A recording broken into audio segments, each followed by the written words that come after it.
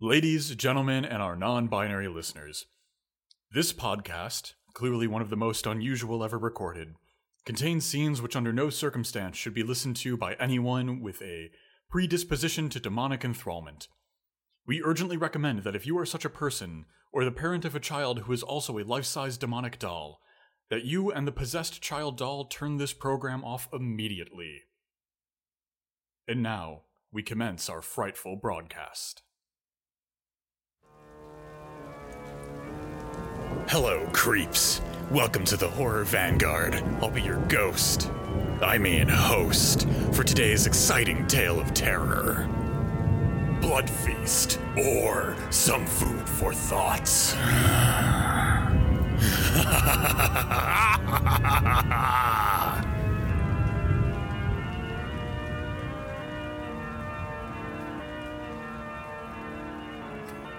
Greetings, friends, and welcome to another episode of the Horror Vanguard. My name is John, otherwise known as the Lit Guy, joined, as always, by my dear friend and comrade, Ash. Ash, how are you? Doing pretty good, all things considered. You know, in times like this, I think doing pretty good is you know, that's the best that we can all hope for, right? That's we are doing well if that's what we say. Good grading on what I'm going to call the lifetime lived as a millennial scale. It's pretty all right today. Yeah, you know, yeah. In the there's just, you know, all the great horrors of our contemporary age that we're living through, so things could be worse. Right? It's just everything bad that has been happening for the last 32 years. And I haven't heard of anything new that's bad that's happened today, so it's okay. So that's pretty good. I am very excited. I'm very excited because we are today talking about... Look, I know both me and you have a kind of suspicion of the canon, right? It's often a way of kind of creating a hierarchy of film and usually excluding huge amounts of people, but I am gonna say that we are talking about maybe one of the canonical Horror Vanguard films, a classic from the 1960s, made by the godfather of gore, Herschel Gordon Lewis. Yes. This episode is on Blood Feast. Yeah, once Criterion starts responding to my emails, I'm sure this will be the first inclusion in the Criterion Horror Vanguard box set. Like, don't quote me on this, but isn't this already in the Criterion collection? Is it? I think it might be. My God, it is. It is. Yeah, there we go. There we go. I just had to double check that. Shout out to our friends at Criterion, and if you do ever want, the HV curated list of horror films, just get in touch. You know where we are. Sure, that email's coming any day now. Any day now. Now, as you may have heard at the start of the show, this is perhaps one of the more unusual episodes that we've recorded, and so with fear and trepidation, I turn to my friend, my comrade, Ash, and ask him to tell us all, what is Herschel Gordon Lewis's Blood Feast all about? It is not right that everyone listen to the podcast which follows. Only a few will be able to savor this acrid fruit with impunity. Consequently, shrinking soul, turn on your heels and go back before penetrating further into such uncharted and perilous discourse.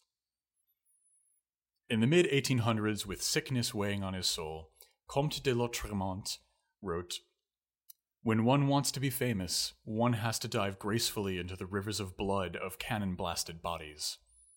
What de Lautremont wrote about fame applies even more so to our blood-soaked condition under the failing edifices of capitalism.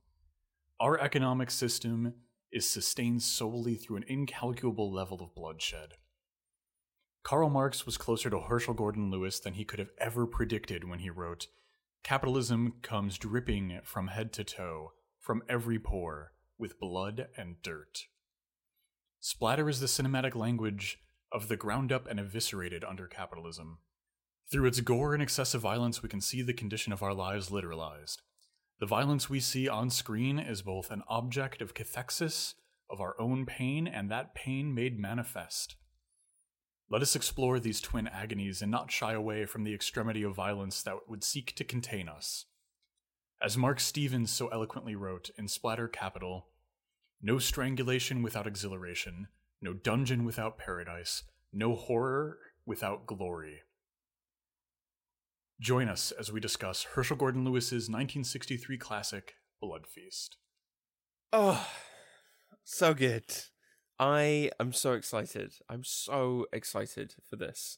Where do you want to start? How do you want to approach something that even now I think people watching it would find it, I don't know, distasteful, resistant to kind of easy consumption, hyper-violent, a kind of sleazy bit of cinema. Where do you want to start? I think actually right there is where I want to start. I want to start with so this is splatter at its finest. This is Herschell Gordon Lewis, the father of splatter film, or the grandfather. This is everything that makes splatter unique and kind of distinct as a mode within horror itself. Mm. And as you kind of alluded to, the one of those factors that gets discussed less often is the fact that it's not easy to digest. It's not easy to turn splatter into a product, right? It's not easy to kind of regurgitate and redigest splatter in the way that capitalism would do to literally everything else. It has trouble with splatter. And that's because it has trouble with the other thing that splatter is most closely linked to, which is pornography, right? Herschell Gordon Lewis and quite a lot of the other splatter filmmakers of the 60s and 70s got their start doing nudie movies, and then ended up having to make extremely low budget but very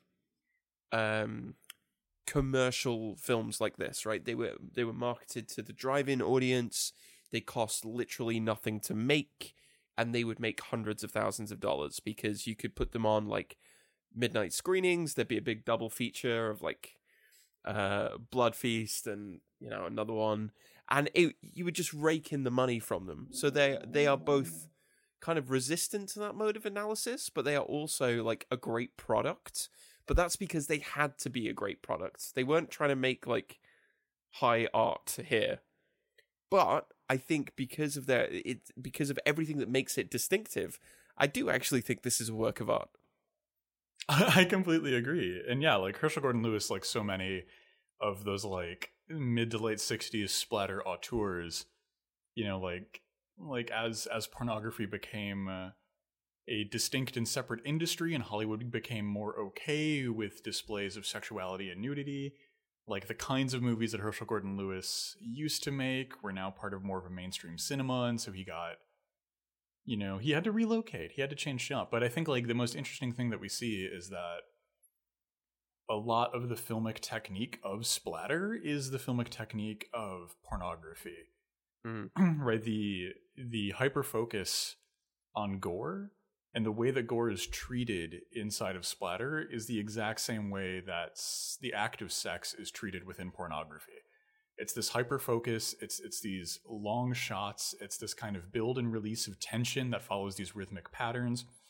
And even a lot of the shots, like when Fuad Ramsey is ripping out the girl's tongue, it's a heavily sexual scene, and not just in like a metaphoric way, like the knife as a phallic representation, like not that kind of like overwrought academic sexuality, but like there's like a raw sexuality of Fuad like stuffing his fingers in this girl's mouth, and the way that it's framed is a very pornographic lens. Mm-hmm. And I think that this kind of reshapes a little bit of what we're looking at when we start talking about splatter. Yeah. So we're talking about something that's like incredibly low budget. We're talking about something which is, if I'm being charitable, is on a technical level, kind of functional. We're talking about something hard disagree. I said what I said. But only because that functionality is entirely subservient to what you were talking about, right? That aesthetic and filmic language of like tension and release. Yeah, no, and I think like as far as like the cinematography of Herschel Gordon Lewis goes, I think he's like incredibly talented, right? Because he shot this film on a budget of $24,000, which is, I mean, like, you're right, that's virtually nothing when we're talking about filming a movie.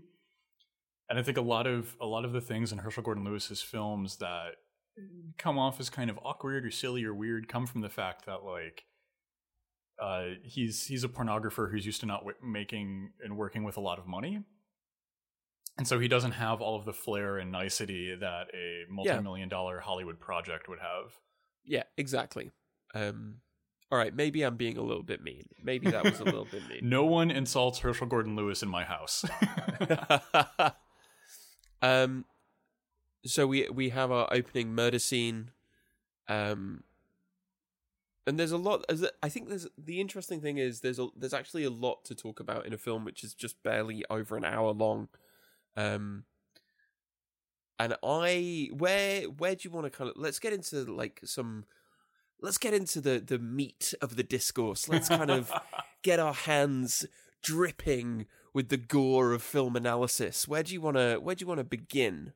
Well, let's reach right into the mouth of this discourse and pull out its tongue. Let's talk about police, a very timely topic. I love how this film depicts the police, because the police in this film are like comically terrible at their jobs. Not even in the way where like horror movie cops are kind of always bad and useless and unable to stop anything, but in this one they're just like they're laughably incapable of doing anything useful. Of doing literally, it's like, hey, Chief, we've had these 5 super grisly murders of young women that they have nothing in common except for an interest in ancient Egypt. Well, I guess we have literally no leads and no idea what to do next. It certainly has nothing to do with this book club that they're all part of. Like that is not a factor here. Yeah. This film clearly shows that the kind of counterline to any sort of abolitionist idea of like, well, what are you gonna do if the police aren't there and there's a murderer? It's like, well, there are murderers here and the police are incapable of doing anything. Right, like literally the morning that we're recording this, an independent group of citizens in Milwaukee are investigating and working to dismantle a sex trafficking ring in the city because the police won't do anything about it. Yeah. Like unconfirmed Twitter reports are all I've seen at the time of this recording, so I don't know which way this had one way or another, but like the police get in the way of things. Yeah. And they are just inept. They're just completely inept. Of course, there is one scene in particular that I think we should talk about, right? Which is the scene in the car. That scene will lead really well into our like discussion of gender and this movie's treatment of gender politics in a bit. But I do think that is like one of the best depictions of like just why police are awful. So the cop's name is Pete, right? Yes. And he is courting, going out. He's seeing this high society daughter Suzette, and they go for a drive together, as one did in the 60s, I presume. Yeah. This movie has a lot of people like stopping their car at Makeout Peak and just hanging out. Yeah. Just hanging out at Makeout Point, where 60 years ago tonight, all of those teenagers were murdered. But it'll be fine. And so this is in the middle of a kind of murder spree, and this cop decides he's going to take the night off, and is going to go out with his girl. And it's like, this is the middle of the night, and already at this point in the film, there have been multiple like announcements on the radio telling all young women to stay inside. And watching that scene, I was just like, you're in danger here, girl, and it's not because of any murderer that might be on the loose. It's because Right. you're driving around late at night with a cop. And so it's really like the scene is really grim given our current political climate and all the things that we're much more aware of now. But what makes this scene so incredibly like grotesque and graphic for watching it in June of 2020 is that there is a line where they're kind of like the couple is like they're having a little playful banter back and forth, and the cop literally turns to Suzette and he says, you know, you might be in more danger because of me than that serial killer, and he's meaning it as kind of like a flirtatious thing, but it's also completely factually accurate. 40% of the Suzettes in that car need to get out and run away immediately. Yep. Let us be kind of clear about our position here. 1312. ACAB always. We're always being proven right about this. And this includes RoboCop. This All includes of them, no RoboCop. No propaganda. So not only are the police in this film like blazingly incompetent at even like the most basic functions of what the police's job is supposed to be, but also like they're deeply creepy and threatening, which is a very toxic and dangerous combination. Oh yeah. And I think this speaks to this is a criticism of police and horror that I know we've talked about a couple of times on the show now, but that when you're watching a horror movie that has police in it, if you're part of society, or like, you know, how your privileges intersect with part of society that benefits from what police do, right? Whether that's by race or economic position, like part of the horror is that you're witnessing how that system actually functions and how inept it is. And for everybody else, you know, you're witnessing literally how that system functions, right? It's just a comic reminder of how it goes. Yeah, absolutely. And I think you're right. That scene in the car where he's trying to flirt by telling her that he's a predator and a threat, it's probably worth kind of serving as a lead into talking about the gender politics of this film as a whole. Yeah, I completely agree. And because we were talking a little bit earlier how we get a couple of scenes where it's like young couples at makeout point.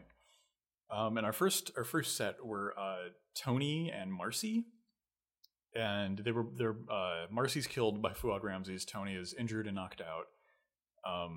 But before that happens, right, they're fooling around in the car. It's shot the very same way that it's shot with Detective Thornton and Suzette. Yeah. But like the scene kind of culminates with Marcy relenting to Tony's advances, and then Tony saying something to the effect of "Prove you love me."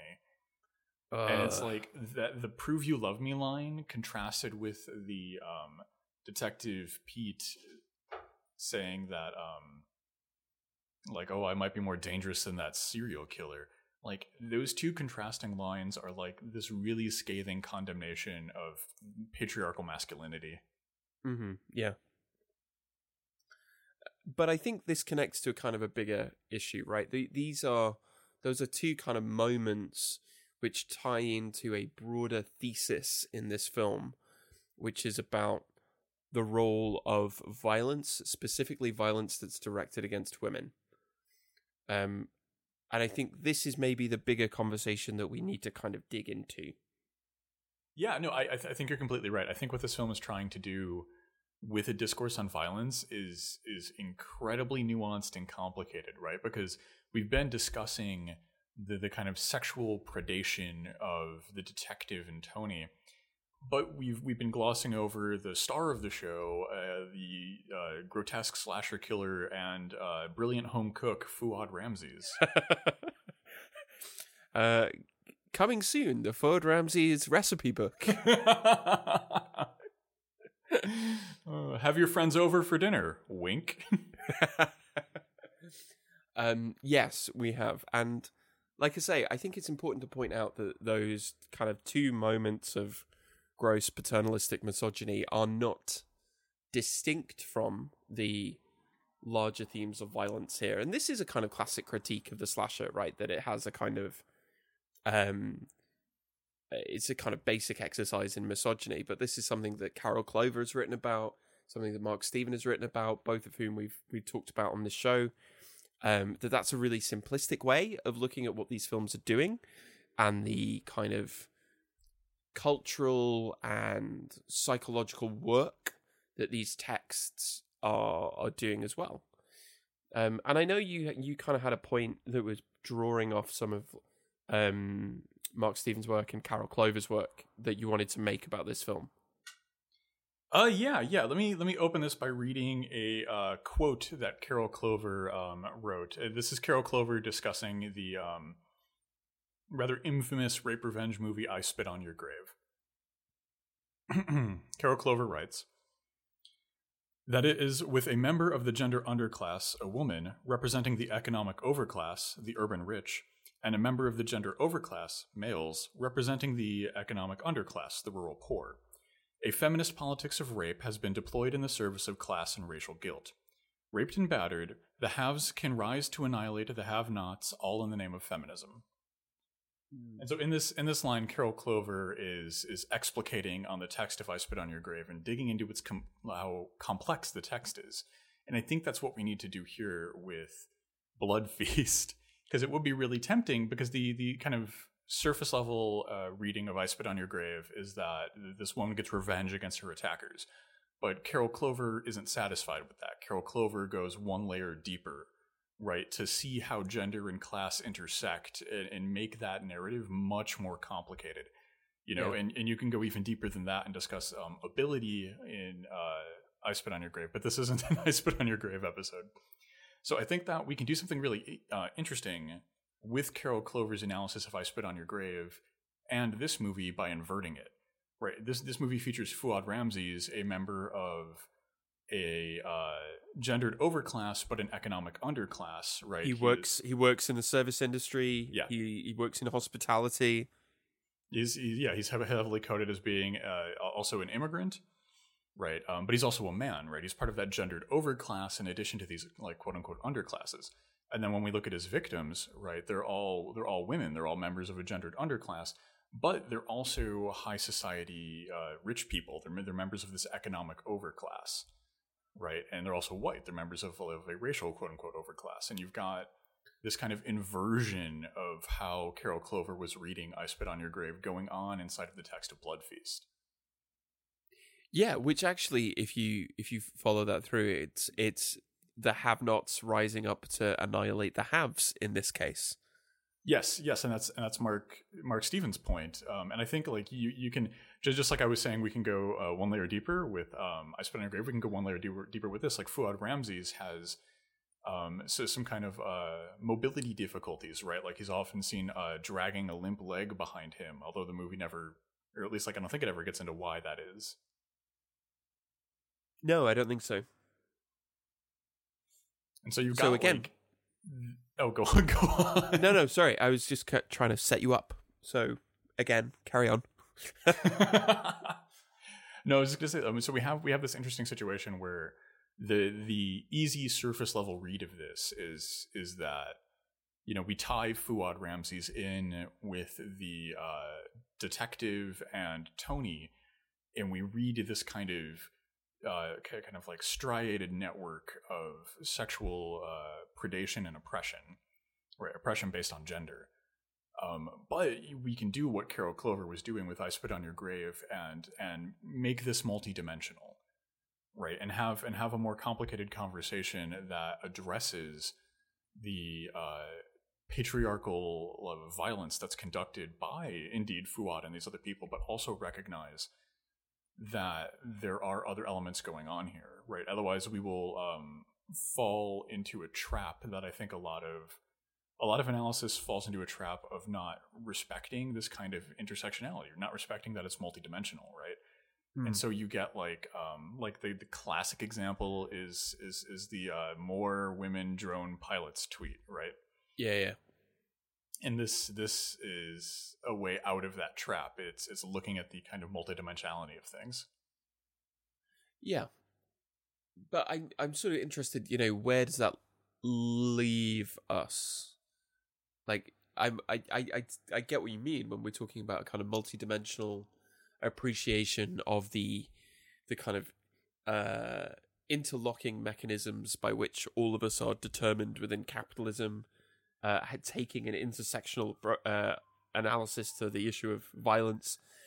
But what does that how does that play out then in the context of trying to understand Blood Feast?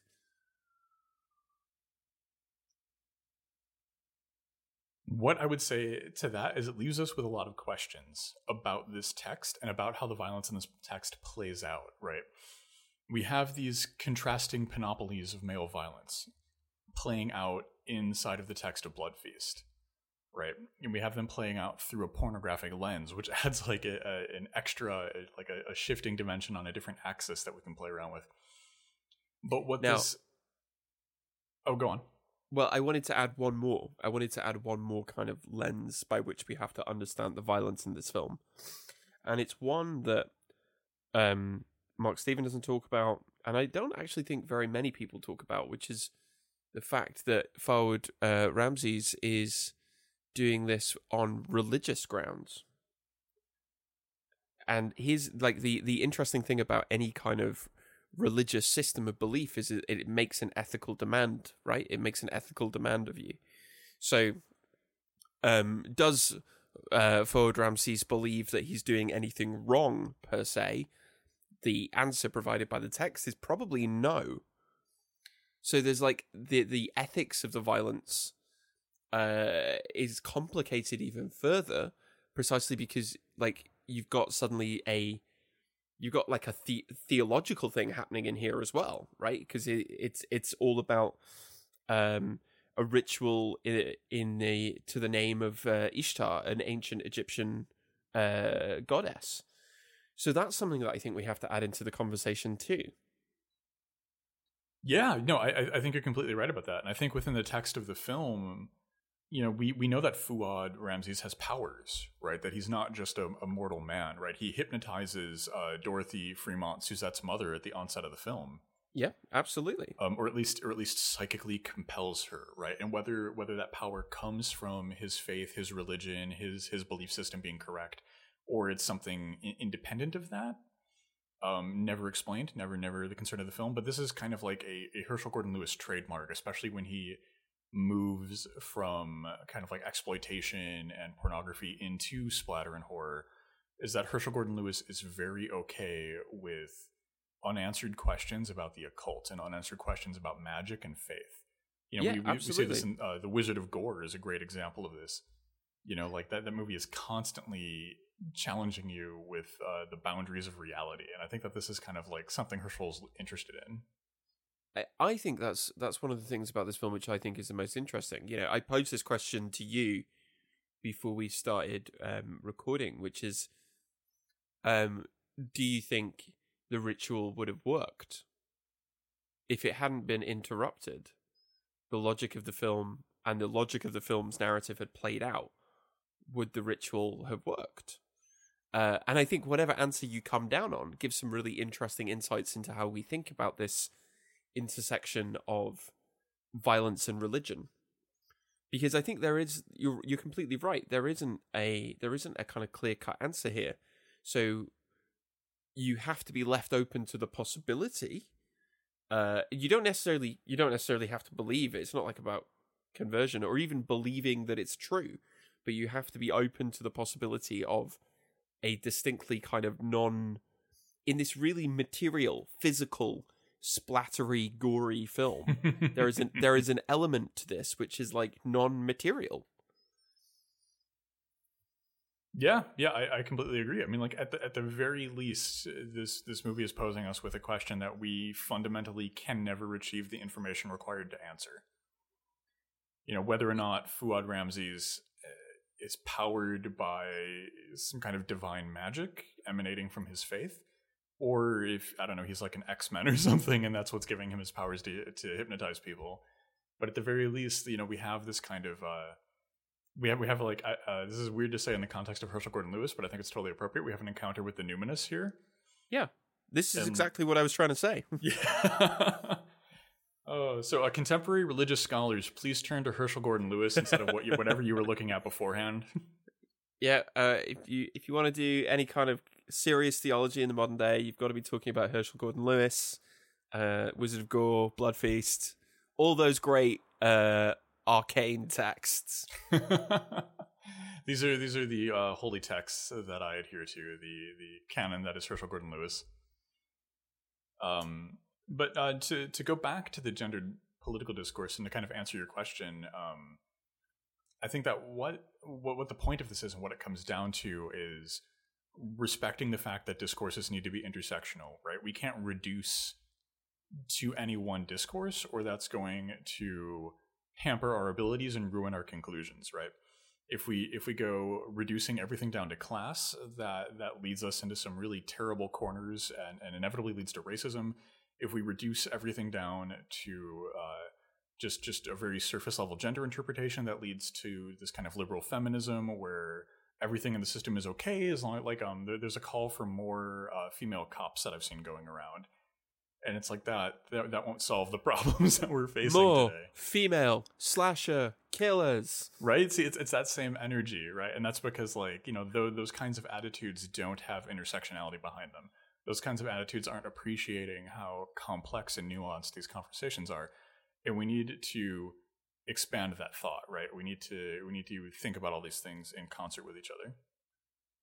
Yeah, absolutely. No, I completely agree with that. And I do think that includes thinking about the fact, like the film kind of opens with a shot of a book of weird and ancient religious rituals, and there's a lot of talk about religion, and there's a kind of long-standing tradition in horror to go, well, even if we know that it's just it's just bodies that are being broken apart, we know that there is something. There's the possibility of something. There is the numinous residue that's left over when you kind of dig into this kind of stuff. Yeah, I completely and totally agree. So something that I wanted to talk about in regard to this film is kind of like this kind of carnist politics of consumption, because what we're seeing in Blood Feast is what we will go on to see in Texas Chainsaw Massacre. I suppose I'm just going to use this as an interjection to remind everybody to read Mark Stevens' book, Splatter Capital. And that if you join the Horror Vanguard Patreon, you'll get access to the book club episodes where we discuss that very book. No, but like what I find to be really interesting is that Blood Feast in 1963 is doing what Texas Chainsaw Massacre is going to be doing in 1974. But this is also what kind of comes out in Upton Sinclair's classic text, The Jungle. This is what Marx was talking about when he's talking about human bone melting down into visceral gore. It's this idea that consumption and labor and flesh and dying are all inextricably linked together, right? We have those classic shots in Texas Chainsaw Massacre where people are literally being butchered like cattle. And then we have those exact same things going on here in Blood Feast, right? So there's this through line that's kind of begging a discussion of our gustatory politics. And not even that, but of our philosophy more broadly. Very quick digression. There is a great documentary called The Examined Life, which is like conversations with 8 different philosophers. And my favorite one is with Cornel West in the back of a cab in New York. And what he talks about philosophy as a preparation for death. And not in any kind of abstract sense, but in a visceral sense. He says that Heidegger talks a lot about death, but that's too abstract. You need to talk about bodies which decompose, because that's what we are. So this is not just about a kind of consumptive politics, but it's about a kind of existential and philosophical condition, right? We are born in the world in kind of, and we exist as often very physically contingent beings. We are fragile, we're easily damaged. in a myriad of different ways. So this isn't just about kind of a political situation, but I think I totally agree that it is. But I want to kind of broaden that out, that this is about the fundamental existential problem of living under consumptive capitalism. And how do you live authentically in that kind of philosophically minded way of, you know, to use a kind of the existentialist term of like being towards death, when at the same time we exist within a system that seeks to kind of accelerate and intensify that process on an almost molecular level.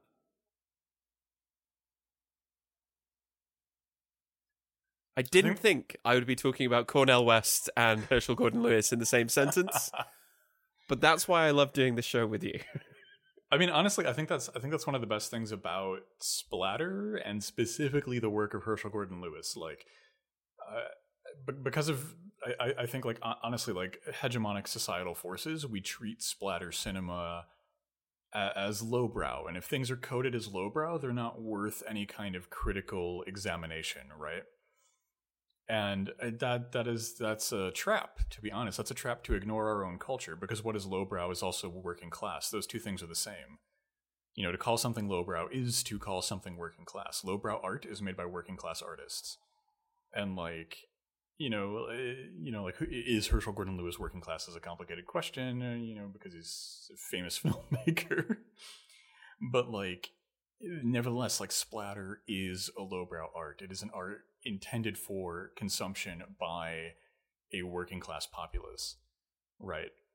And like, it's not surprising to me that we're finding all these like deep philosophical and theoretical connections and frameworks and ideas going on inside of Herschel Gordon Lewis's work.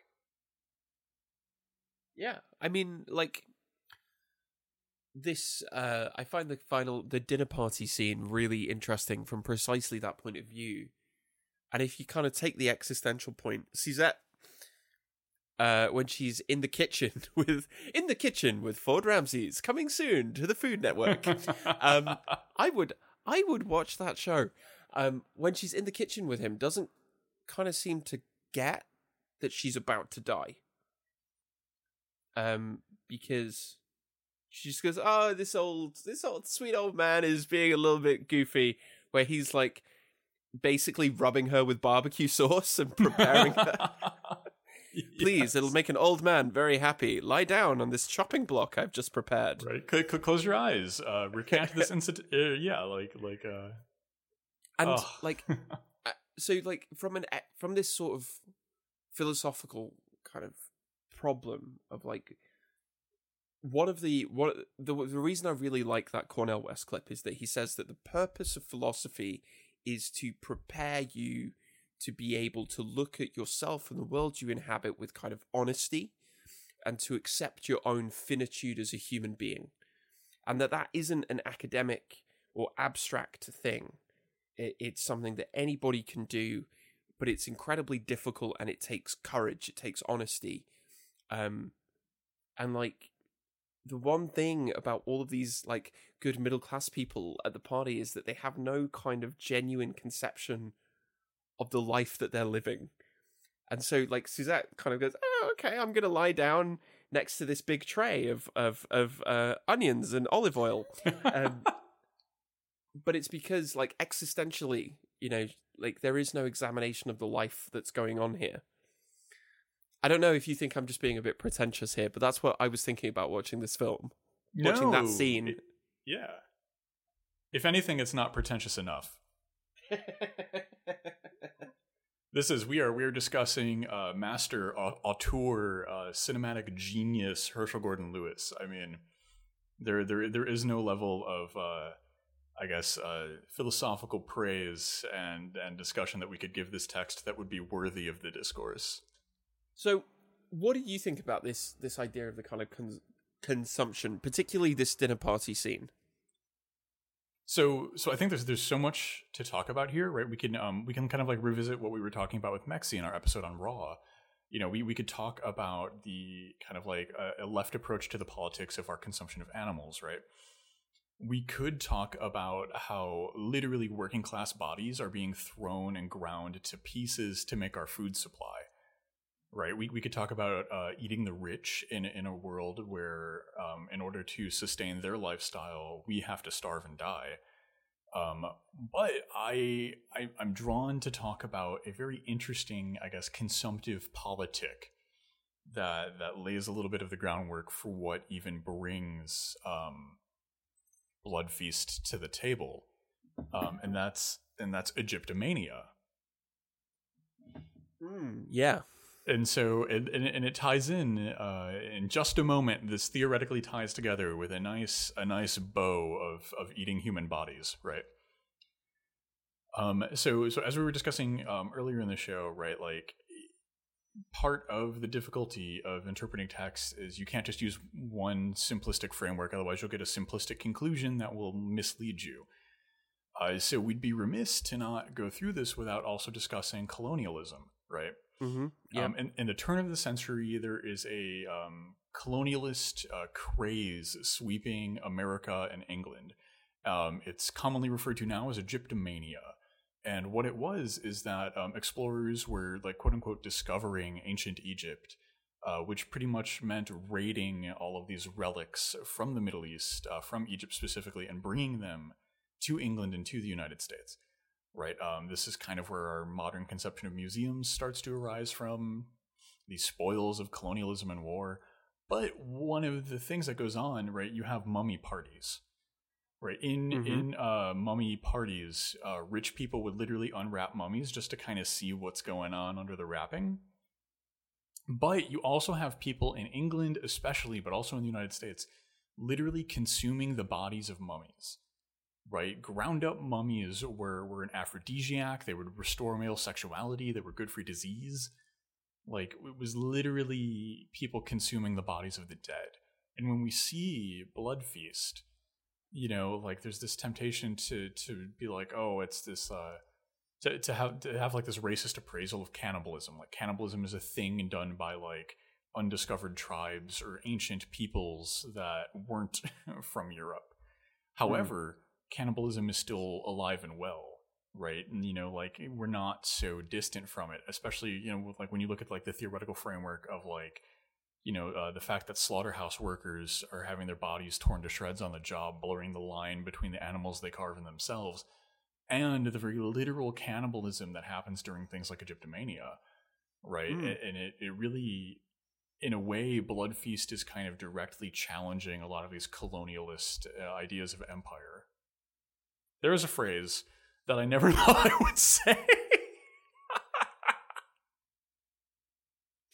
I never thought you would say it either, but I do think you've got a point, actually, that this, whether this is, I think it's very telling that we've gone to Egypt, right? We've gone to, particularly because of this Egyptomania and the way that religion in horror and in, you know, all kinds of religion have often been treated with this Orientalist, colonialist, and imperialist gaze. So I completely agree.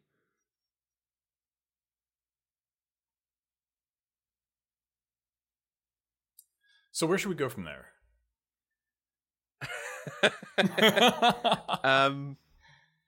We've talked about cannibalism, gender, police violence. What else? What isn't there in Blood Feast to discuss? You know what I think we should talk about? I think we should talk about the ending. Ooh, let's do it. Let's do it. So our police, who have just basically spent the entire film going, sure seems like all of these people who had something in common had something in common. Guess I'm gonna go get another donut. Managed to basically stumble across Fawad Ramses and what he's doing. There is a chase of sorts. And yeah, how would you describe the ending? Amazing is how I would describe the ending. No, I think like the ending of this movie is really interesting because of how anticlimactic it is, right? You know, it takes the detectives comically long to put together what's been going on, And by the time they solve it, Suzette is literally at the knife's edge. She is about to become the centerpiece of the feast, completing Fuad Ramsey's ritual. The police break in, and Fuad Ramsey makes a run for it. Somehow, like, either there's a dump immediately behind these rich people's homes, or like Fuad Ramsey's can book it. But he gets to a dump, which is I think that we're gonna have so much discourse about this last scene. But he gets to a dump, and in order to hide from the police who are hot on his tail, he hides in the back of a dump truck. Mm-hmm. Dump trucks have a mechanism that crushes the garbage inside of them so they can contain more on their trips. Fuad gets crushed by this device and dies. The cops show up, and they go, "Oh, gee whiz," and then leave. So where do you want to pick up on this like last sequence of events? Oh, well, firstly, I want to return to what I started talking about, which is just how much the police suck. Which is that even here, they don't do anything, and they leave the kind of grisly cleanup to a working class person who's just trying to do their job. Like, the police just make more work for people who are just trying to get through another long shift. Blood Feast is an abolitionist masterpiece.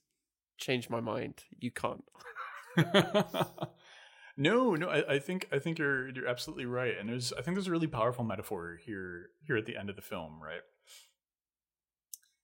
You get like one of the final lines said by one of the two detectives that have chased down Fuad is, like, "Oh, what a fitting end for a piece of trash like him," and it's hack. But I think what is incredibly telling is that, like, going back to this kind of like Carol Clover framework, right? Like, Fuad Ramsey's represented so many aspects of an American underclass who have to live life in a metaphoric trash. This is Reaganite trickle down economics that would be later developed and employed onto the people of America. But like, the idea that the rich would let their scraps fall down upon us, and that is what we would sustain ourselves on.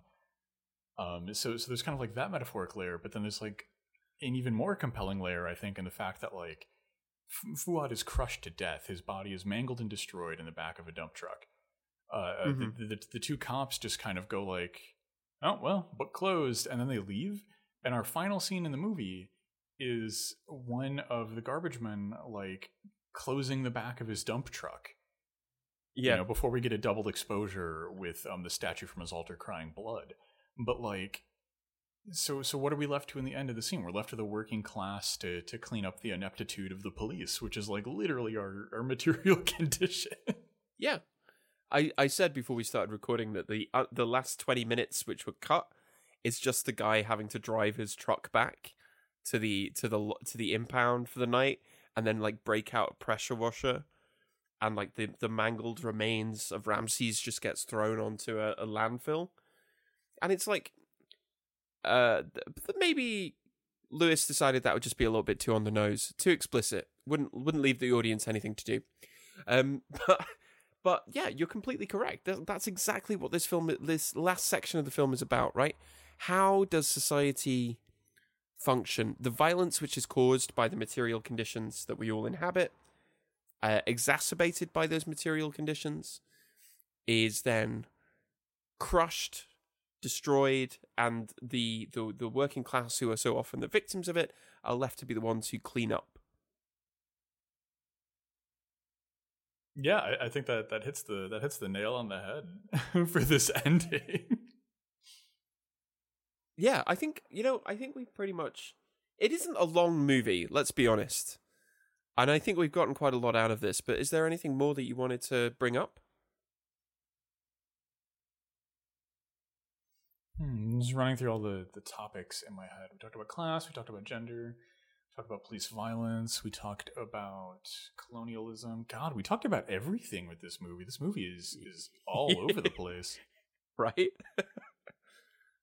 You let me go on a long digression about religion, existentialism, and Cornel West. I mean, I think it's super appropriate. I think, like, okay, here's one kind of point I would have, and I think it speaks back to your point about like existentialism and what you were saying about Cornel West. But the true final scene is this dump truck being double exposed and then fading into, it's a crossfade where we go from the closed door of the dump truck that has a big number 3 on the back of it to Fuad Ramsey's altar, and the statue on the altar has bloody tears coming from its eyes. And I think like this is kind of speaking into like the existential questions being posed by this film, right? 3 is a very common number in occult and magical systems, right? That's being intentionally crossfaded into this statue that appears to be crying blood, right? We've talked earlier about Fuad having some kind of like compelling or hypnotic power, and like the movie is giving us a lot of space to believe the kind of reality of Fuad's magical system. Yeah, absolutely. See, this is something. Some backstory. One of the most things I do quite a lot of research on is on the intersections of horror and religion, and one of the things that horror is really good at is creating what we could call like religious spaces without requiring religious belief.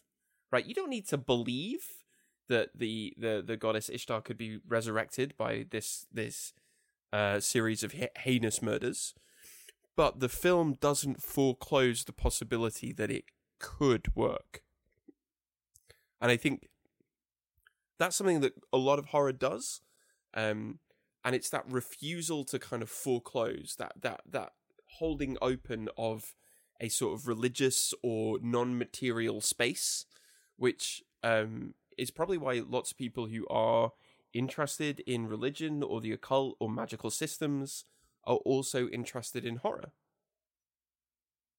Yeah, no, I completely agree. And I think like to revisit our discussion on ability from earlier, like one of the worst traits of horror that horror still falls into is like, oh, why is this person a serial killer? Oh, they're mentally ill.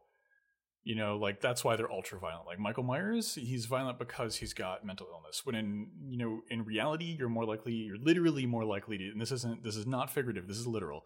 You're more likely to be struck by lightning than you are to be harmed by someone with a mental illness. That is just a mathematical truth.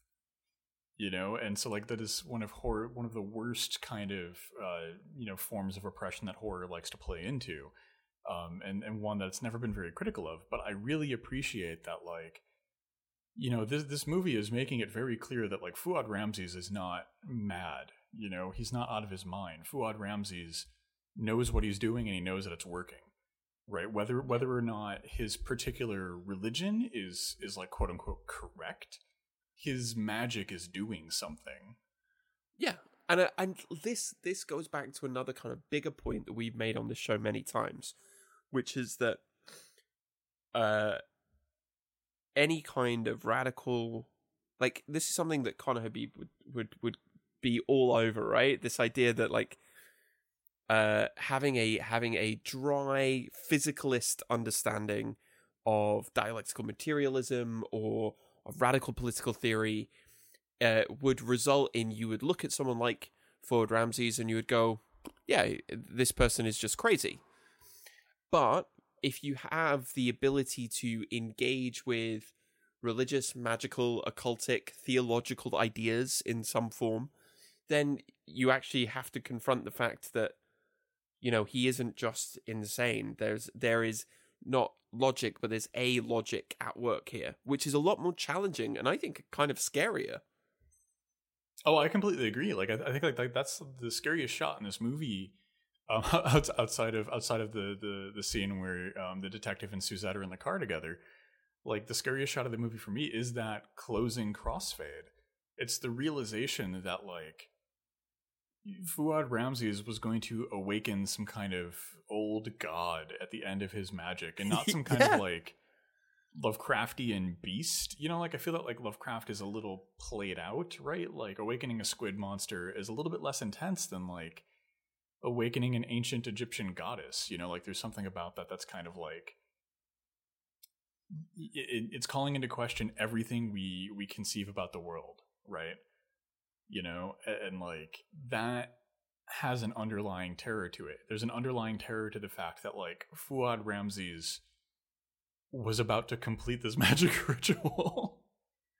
Yeah, absolutely. And believed in what he was doing and believed that it kind of made sense in some way. And you're not given the option of just dismissing it and going, oh, well, this was just a crazy guy being a slasher killer. Well, everyone, thank you for joining us today, and I hope that you join us later. John and I will be hosting a feast at the HV Crypt. With food provided by Vincent Price and Ford Ramses. Oh, man, it's so good. So, John, who knows if the spell of this monstrous podcast has possessed anyone else? Lust, murder, food for an ancient goddess who received life through perverted Patreon subscriptions of others. Let's go home, John.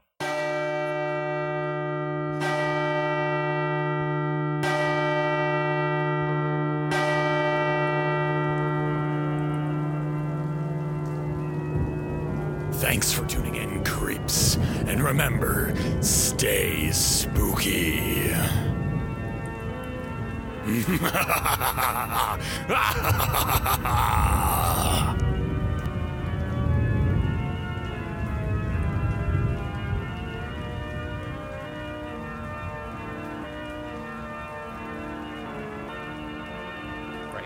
Great. Superb.